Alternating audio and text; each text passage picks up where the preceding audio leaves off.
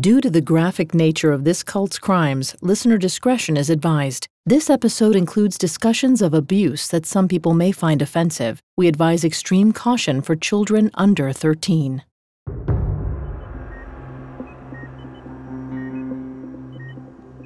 Irma Hinkins held her son's clammy hand.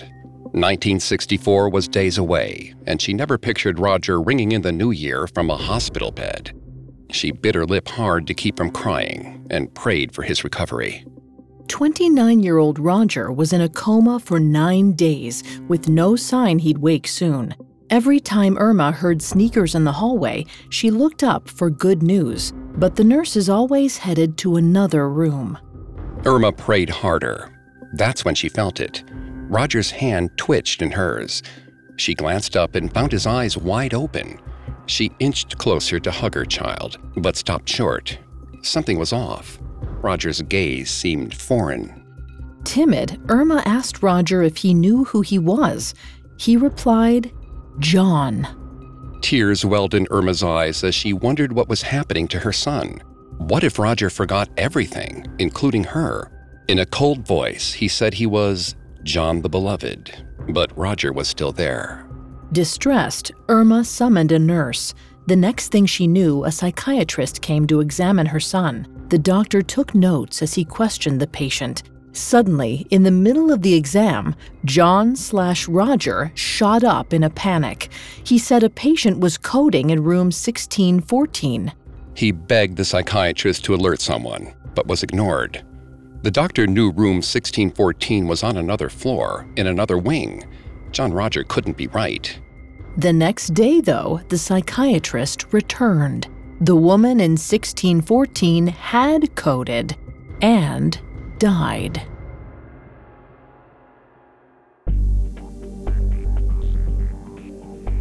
Hi, I'm Greg Polson. And I'm Vanessa Richardson. And this is Cults, a Parcast original.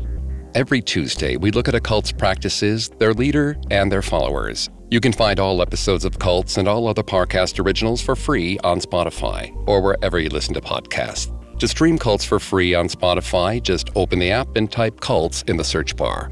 Today, we're diving into the movement of spiritual inner awareness, a New Age cult also referred to as MSIA or Messiah.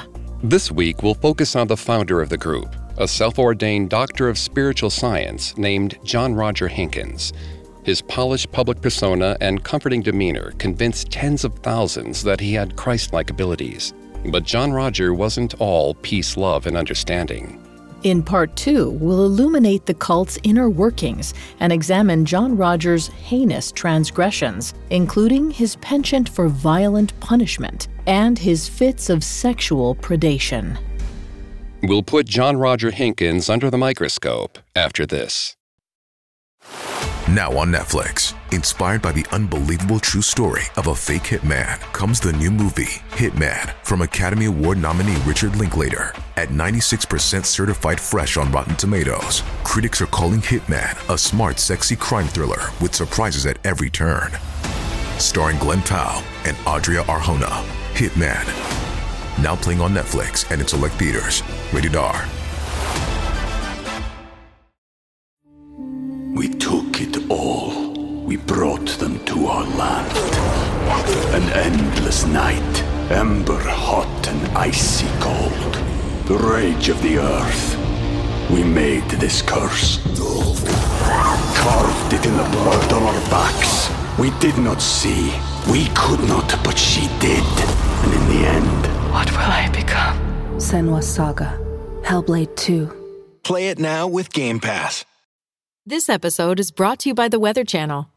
The key to solving any mystery? Smart decisions based on the facts. In the case of the weather's effect on your well-being, turn to the Weather Channel app. It clues you in on how weather shapes your mood, health, and productivity, with insights built on reliable forecast data to help you thrive. Because mystery belongs in true crime, not weather. Be a force of nature with the Weather Channel app.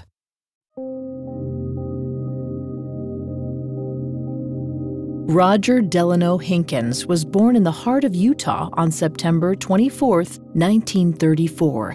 Roger was a sickly newborn with yellow skin who suffered pneumonia in both lungs twice before he was 6 weeks old, but he persisted, and his mother, Irma, was thankful he was such a fighter. The Hinkinses lived a simple life. Roger's father, Parley, was a coal miner, and the family didn't have much. Their family didn't even have a toilet in the house, but having so little brought the devout Mormon family closer together.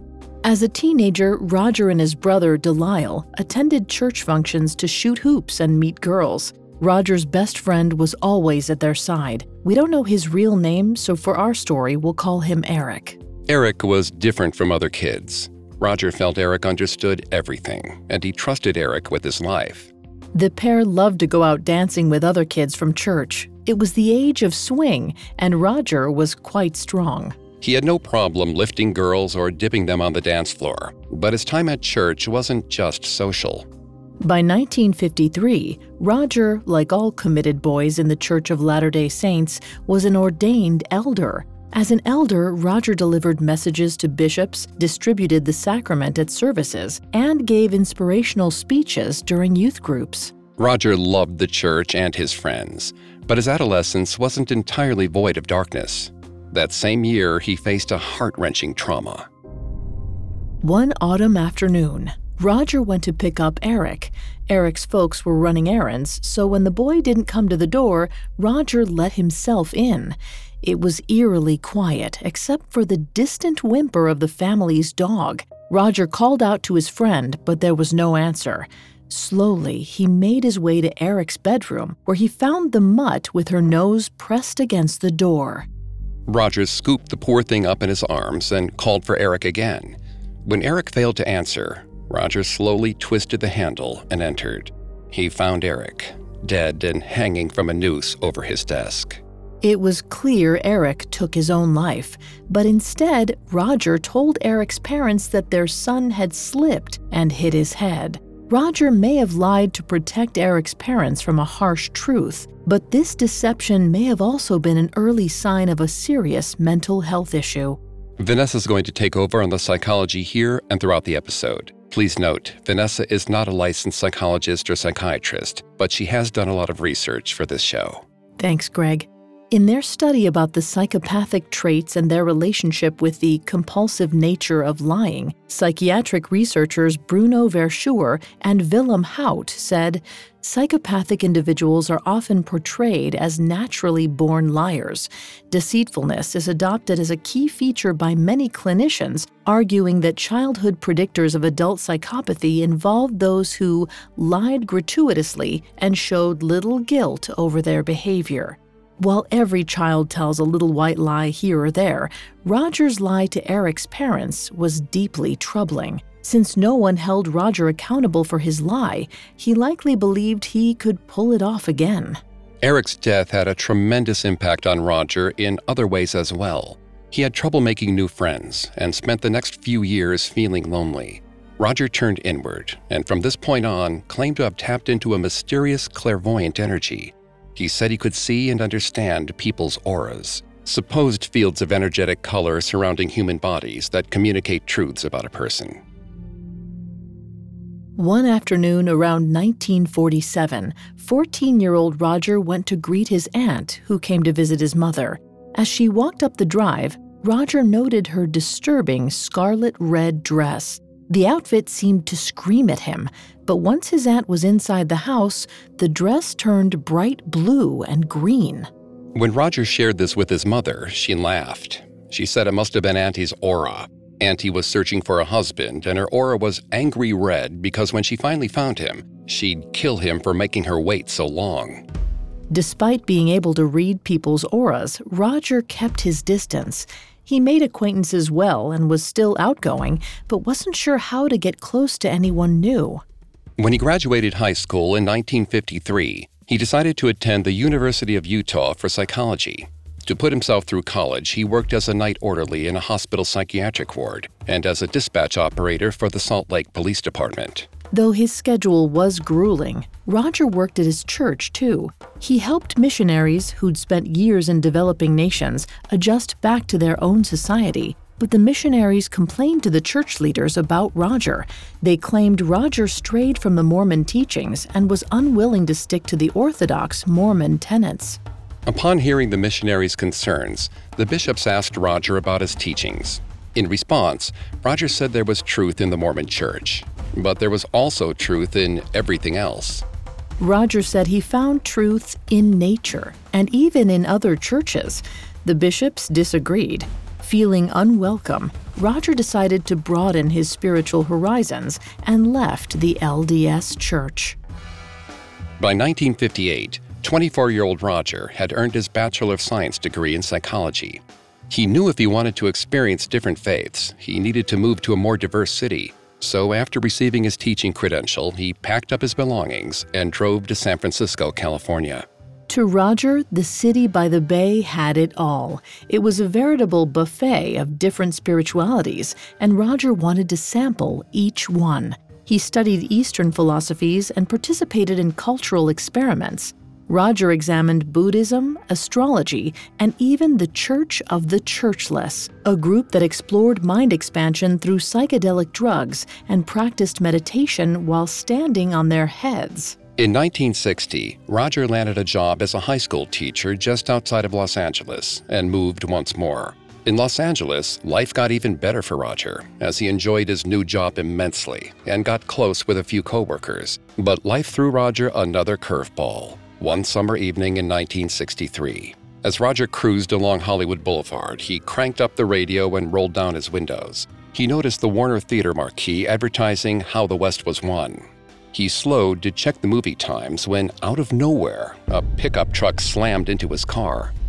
Roger went spinning. His face was hot. He tasted metal. He didn't know what was happening.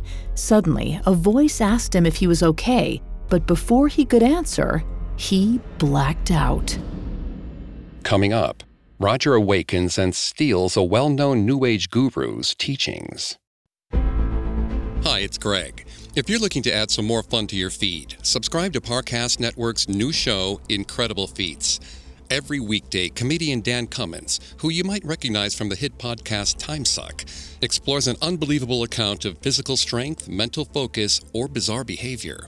Don't miss the story of the man who broke the sound barrier while skydiving from the edge of space, or the harrowing tale of a 17-year-old girl who survived alone in a rainforest for 11 days after her plane broke apart mid-air, or the ultramarathoner whose rare genetic condition lets him run for days without stopping.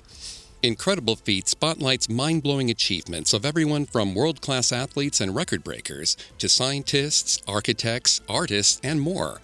Search Incredible Feats and follow free on Spotify or wherever you get your podcasts. We took it all. We brought them to our land. An endless night, ember hot and icy cold.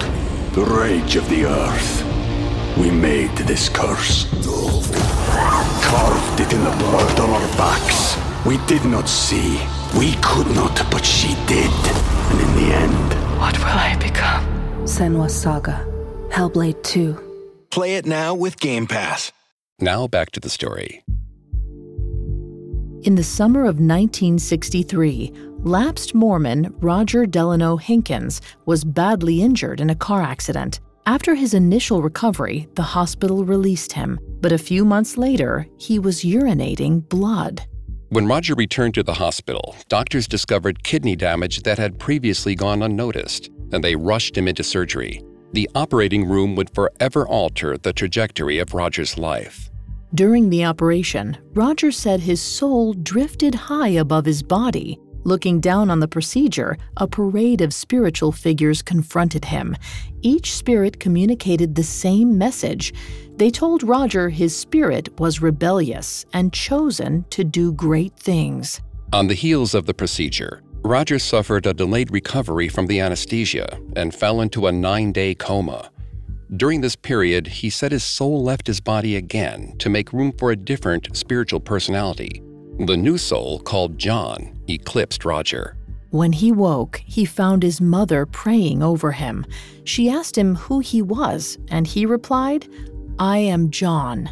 She asked, "Is Roger there?" And he said, yes, he's in here too. Roger told his mother that John was the beloved and showed him the highest good. Right then, he changed his name to John Roger so people could address both spiritual personalities. While these spiritual experiences seemed largely positive, John Roger's mother asked the hospital to have a psychiatrist assess her son. During the psychological evaluation, John Roger shot up in a panic. He blurted out the room numbers of critical patients he said were about to die. The next day, the psychiatrist stopped by, perplexed. He told John Roger he'd been right. On the eve of 1964, John Roger had another encounter. While sleeping, he convened with the dead Salman Singh. Singh's spirit said he was still officially the wielder of a rare energy known as the Mystical Traveler Consciousness, or MTC. Whoever held the MTC existed simultaneously on all planes of consciousness. According to John Roger, the MTC needed a vessel, a man to help lead followers to spiritual freedom. That New Year's Eve, in his hospital bed, John Roger said Singh passed the power of the MTC to him. The mystical traveler chose him to mediate between God and humanity. He took his role seriously, and the next day announced a vow of poverty and celibacy. Irma finally took her son home a few days later. Too nervous to leave him alone, she stayed in his house for months, nursing him back to health. In the winter of 1964, 30-year-old John Roger returned to his high school classroom in L.A. The student body knew him as Mr. Hinkins, the cool teacher. He often ditched a curriculum of Shakespeare, Dickens, and Bronte to instead lecture on self-hypnosis and heightened consciousness. Initially, the school principal appreciated John Roger's eccentricities, but word spread that Mr. Hinkins strayed too far from world literature during class. While some students enjoyed his approach, others complained when he turned the lights off and led uncomfortable meditations. One afternoon, the principal decided to see if there was merit to the kids' rumors. When he opened the door to John Roger's classroom, it was dark as night. The lights were out and the windows blocked. It was just as they said. Though the principal was generally calm, he couldn't help but explode. He flipped the lights on, broke the students of their trance, and fired John Roger on the spot. Out of work and determined to live up to his post as anchor of the mystical traveler consciousness, John Roger set out to deepen his spiritual practice. He found a connection with a growing New Age group called Eckankar. The group, founded by San Diego guru Paul Twitchell, taught lessons that were in line with John Roger's beliefs. Twitchell told his followers they could experience their true selves separate from their physical bodies to roam different planes of reality. It was almost as though Twitchell lifted the thoughts from John Roger's mind and organized them for him. By 1968, 34-year-old John Roger was hosting Eckankar meetings in his home, but he needed some way to support himself financially. He advertised that he could channel Guru Paul Twitchell's spirit and performed incantations as Brother Paul for money. Those involved in Eckankar knew Twitchell was still very much alive and said channeling a living spirit was impossible. While John Roger lied, Twitchell never went after him. So once again unopposed, John Roger carried on for another 3 years. In his seminars, John Roger shared the whole of Twitchell's teachings as if they were his. John Roger's theft of another organization's doctrine was one more arrow indicating sociopathic tendencies. In her article, What is a High-Functioning Sociopath?, Kimberly Holland said, the sociopath has little regard for another person's emotions, rights, or experiences. They lack remorse and act in ways that show no regard for others, including lying, cheating, and manipulating. Despite generally not enjoying people, they display impeccable social skills. This was true for John Roger. Without any real friends, John Roger relied on former students to host small gatherings in their homes. They said he emitted loving energy, and his sense of humor was disarming in the best way. Naturally, when he asked for help pushing the doctrine, his former students enthusiastically agreed. Handfuls of men and women gathered to hear John Roger's spiritual advice. He spoke of helping others achieve personal transformation. They were enthralled by John Roger's message and told their friends. Each attendee paid a love offering of $3. The small gatherings grew into more extensive seminars, which evolved into a series of lectures in hotel conference rooms. The hotel workshops drew significant crowds, sometimes of 50 or more. John Roger and his posse caravanned across the country to host their classes that promised a spiritual renaissance. At $3 per person, John Roger raked it in. Despite his vow of poverty, he realized he had a cash cow on his hands and decided he wanted more. John Roger convinced disciples to ask for larger donations on his behalf. In fact, he procured a giant grant from the son of a tycoon and roped a pair of siblings into giving him their inheritance. In 1971, with cash in his pockets and close to 1,000 followers throughout Southern California, John Roger officially formed the Movement of Spiritual Inner Awareness. He called the group Messiah for short. It ensured its status as a tax-exempt nonprofit. Word of mouth spread, and Messiah members started popping up throughout the state. It didn't take long before members flew in from Miami, then England, then as far away as Romania. With each phase of growth, John Roger implemented new programs. He offered subscriptions to soul awareness discourses, volumes of booklets about how to heal the world by healing oneself, for a fee of around $40. Across the country and beyond, followers met in their homes to talk about the movement. John Roger recorded audio cassettes and shipped them to Messiah hosts so members could hear his voice each week. They chanted, sang along with, and danced to the recordings. Then, hosts sold copies to their guests. The tapes were full of phrases like, "Out of God comes all things," or "The soul is the energy of God and therefore cannot be lost." But they also taught the central tenet of John Roger's message, the transcendence of the soul.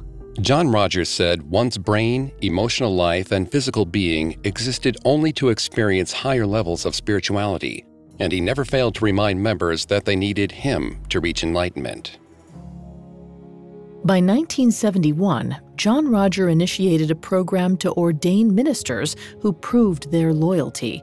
First, a candidate had to complete a few simple prerequisites like learning ceremonial yoga poses and committing the proper chants to memory.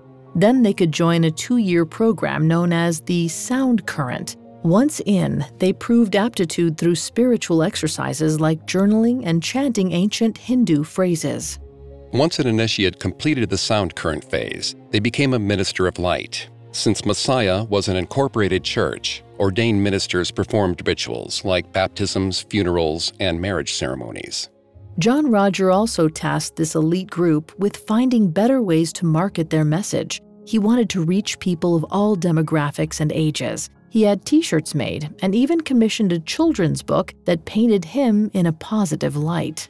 But John Rogers' warmth and magnetism only masked his greed. For instance, the cassettes he used to spread Messiah's message came with a warning on the label: listeners must purchase their own tapes. The label stated if a member allowed a borrower to listen to his tape, he'd become responsible for the borrower's negative energy. Furthermore, Messiah devotees were encouraged to buy the church's books, inscribed jewelry, and ornaments. Members paid for various services and gave a healthy percentage of their wages to the organization. But because the movement was technically a church with tax-exempt status, it never had to make its financial records known. The setup made it easy to spend without scrutiny. And despite his vow of poverty, John Roger had no problem with spending the movement's money. In 1974, the organization purchased an estate on historic West Adams Boulevard near the University of Southern California. The property boasted a giant Renaissance mansion, which John Roger called the Purple Rose Ashram of the New Age, Prana for short. The mansion served as a massive dormitory for 100 or so Messiah members at any given time. As the group acquired more assets, it seemed prudent to expand, so a gaggle of Messiah ministers founded Golden Age Education. GAE was a separate tax-exempt entity from the church. It was purely an educational organization providing monthly symposiums on topics like Egyptian mysticism, acupuncture, and the mind-body connection. But GAE struggled financially. In 1977, its net revenue was only $90. Faced with the threat of bankruptcy, 43-year-old John Roger had an idea. He'd encountered a successful New Age group called LifeSpring, and they taught healing through humiliation. LifeSpring manipulated members into reliving their worst moments to achieve a sense of peace. John Roger found the lessons inspiring, so he hired one of their trainers to tailor LifeSpring's methods to fit Messiah's language. He called it Insight Training Seminars. Nobody knew he stole LifeSpring's curriculum because he crafted a beautiful lie. On the eve of Insight's inaugural seminar, John Roger gathered his ministers. He announced he'd just returned from a mission to Hawaii. John Roger explained that while in the Aloha State, the mystical traveler consciousness called a meeting on the island's highest mountaintop. There, John Roger met Buddha, Krishna, and Jesus. Together, these guides created Insight Training and sent John Roger home to teach its principles. Though outlandish, the ministers accepted the story as the perfect sales pitch for Insight. The initial workshop was called the Awakening Heart Seminar. The workshops were mainly about compassion and comfort, and ministers taught that each soul must evolve in its own time. Attendance cost a few dollars, and financially speaking, the classes were a grand slam. At the end of 1978, GAE's gross revenue totaled $1,094,679. John Roger seemed unstoppable. He then created Insight 2 and 3, the children's and adolescent training groups, and a run of wilderness training sessions. Some members said the courses left them feeling magically high. And John Roger hoped to capitalize on this high. At the end of the sessions, once trainees were emotionally open, John Roger asked for donations, claiming he'd give their money to the disadvantaged. The message was so compelling that Insight trainees sometimes raised over $75,000 in a single session. By the end of the 1970s, the movement had morphed. John Roger was living high on the hog. He and his entourage ditched their old sedans to fly first class to seminars in the best vacation destinations. Followers wrote him letters and love poems in hopes he'd respond with blessings. The crazy fan traffic inflated John Roger's ego. Soon, his veneer of kindness started to erode. In private, John Roger displayed fits of rage and acted strangely, often breaking out in tantrums. The more his popularity grew, the more terrifying his outbursts became. Before long, he was off the deep end, ranting and raving every night about a demonic harbinger of negative forces who wouldn't leave him be. He called the monster the Red Monk. Up next, the monk's true threat becomes known. Oh, such a clutch pickup, Dave. I was worried we'd bring back the same team. I meant those blackout motorized shades. Blinds.com made it crazy affordable to replace our old blinds. Hard to install? No, it's easy. I installed these and then got some for my mom, too. She talked to a design consultant for free and scheduled a professional measure and install. Hall of Fame son. They're the #1 online retailer of custom window coverings in the world. Blinds.com is the GOAT. The GOAT! Go to Blinds.com for up to 45% off. Blinds.com. Rules and restrictions may apply. Welcome back to Collector's Closet, presented by the Ohio Lottery. Let's discuss my newest prize possession, this new $10 scratch-off, the $500,000 Platinum Jackpot. The best method I've found so far to help it hold its value is to vacuum seal it. This thing cannot get scratched. What's that? Sorry, my producer's telling me the only way it could be worth up to $500,000 is if I do scratch it? Okay, well, in that case, definitely don't overprotect your $500,000 Platinum Jackpot scratch-offs. Play them. Lottery players are subject to Ohio laws and commission regulations. Play responsibly. Now back to the story. In 1978, the vessel for the mystical traveler consciousness, 44-year-old John Roger Hinkins, came up with a scheme to make millions. He plagiarized the maxims of two other New Age organizations, Eckankar and LifeSpring, and passed them off as his own. Still, his movement and acclaim grew at a swift rate. But John Roger's skyrocketing fame seemed only to deepen a sense of loneliness in him. And given his other sociopathic tendencies, this inner isolation may have pushed John Roger towards intense addiction. Kimberly Holland said, high-functioning sociopaths come off as charming and warm while hiding behaviors. They display impeccable social skills, feed off admiration from others, and often experience addiction to gambling, sex, alcohol, and drugs.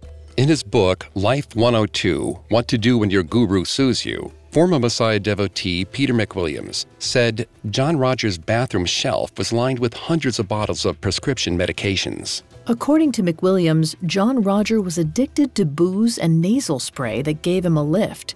He sniffed nonstop during workshops. He also couldn't get by without his daily doses of narcotic painkillers. If a disciple was involved in the healthcare industry or could write prescriptions, they became John Rogers' new best friend. He praised them for their spiritual progress, then followed up with, "How about a script for that?"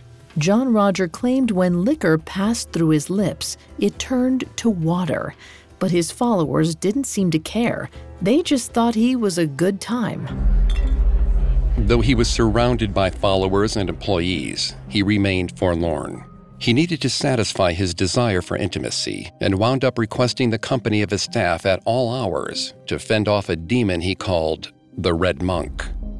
To John Roger, the Red Monk was a diabolical spirit who carried contagious, dark energy. He said if the Red Monk inhabited any member of the movement, all involved would come under its threat. John Roger was deathly afraid of the Red Monk because the monk could strike at any moment. He was most vulnerable when he slept, as he left his body to save the universe and right energetic wrongs. He told a few of the most handsome young ministers within the movement, many of whom he had met as teenagers, that he needed guards to protect him at night. Because John Roger was the be-all and end-all to these boys, he had no trouble rounding them up. They believed he had supernatural powers and was essentially God. But John Roger didn't get what he wanted just because they thought he was God. He also had a unique ability to hone in on their innermost desires. If they wanted fortune, fame, or to be healed of some illness, John Rogers saw it. He just needed something in return. Even though John Rogers' followers believed he'd taken a vow of celibacy, he figured that since he'd already broken his vow of poverty, he could have sex despite his vow to stay pure.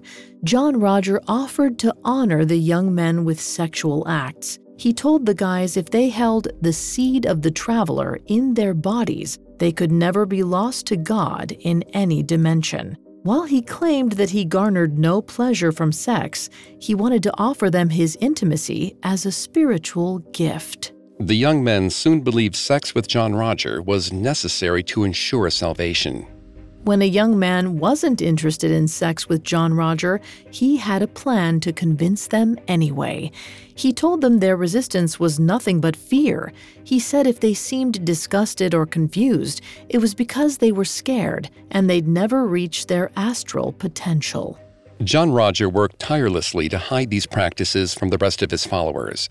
He used intimidation tactics and psychic bullying. Whatever it took to get the guys to keep quiet about his sexual encounters, he did. In fact, each guy thought he was the only one sleeping with John Roger.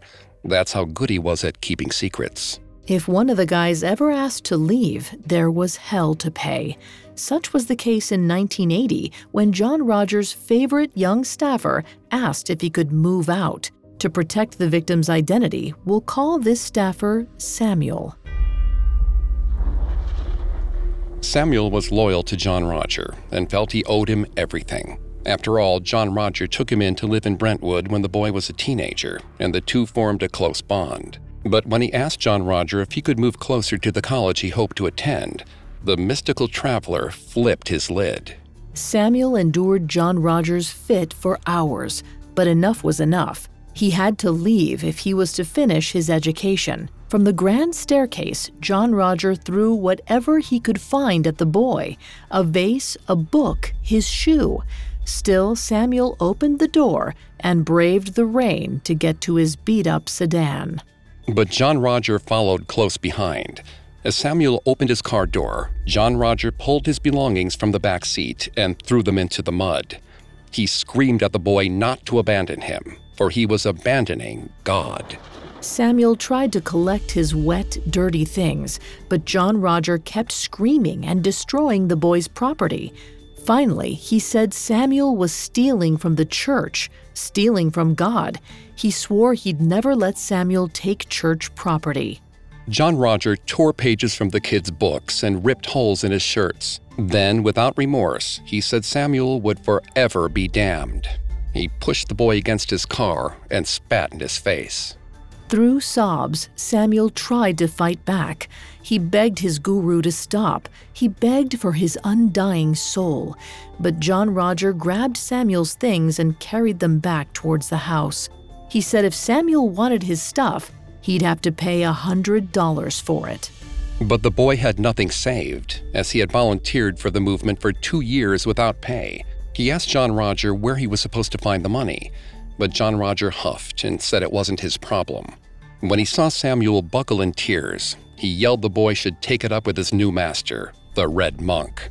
With that, he turned and left the kid to shiver in the rain. Inside, John Roger ascended the grand staircase. He felt no remorse casting the boy out, just the drive to move onward and upward. It seemed the Red Monk truly was taking over, and its sinister influence would soon bring John Roger and his group to its breaking point.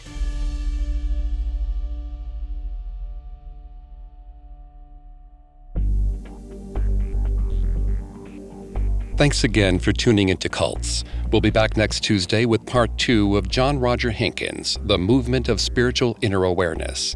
We'll take a closer look at how he used his station to manipulate members for sex, money, drugs, and status well into the 1980s. We'll also examine how he came to run with an A-list celebrity crowd. You can find all episodes of Cults and all other Parcast originals for free on Spotify. Not only does Spotify already have all of your favorite music, but now Spotify is making it easy for you to enjoy all of your favorite Parcast originals, like Cults, for free from your phone, desktop, or smart speaker. To stream Cults on Spotify, just open the app and type Cults in the search bar. We'll see you next time. Cults was created by Max Cutler and is a Parcast Studios original. Executive producers include Max and Ron Cutler. Sound design by Mike Ramos, with production assistance by Ron Shapiro, Carly Madden, and Aaron Larson. This episode of Cults was written by John Levinson, with writing assistance by Abigail Cannon, and stars Greg Polson and Vanessa Richardson. Remember to follow Incredible Feats for mind-reeling stories of strength, focus, and achievement. Comedian and podcaster Dan Cummins hosts, bringing his signature humor to these extreme accounts. You might be glad you've never lived these stories, but you'll love hearing them. Subscribe to Incredible Feats free on Spotify or wherever you listen to podcasts.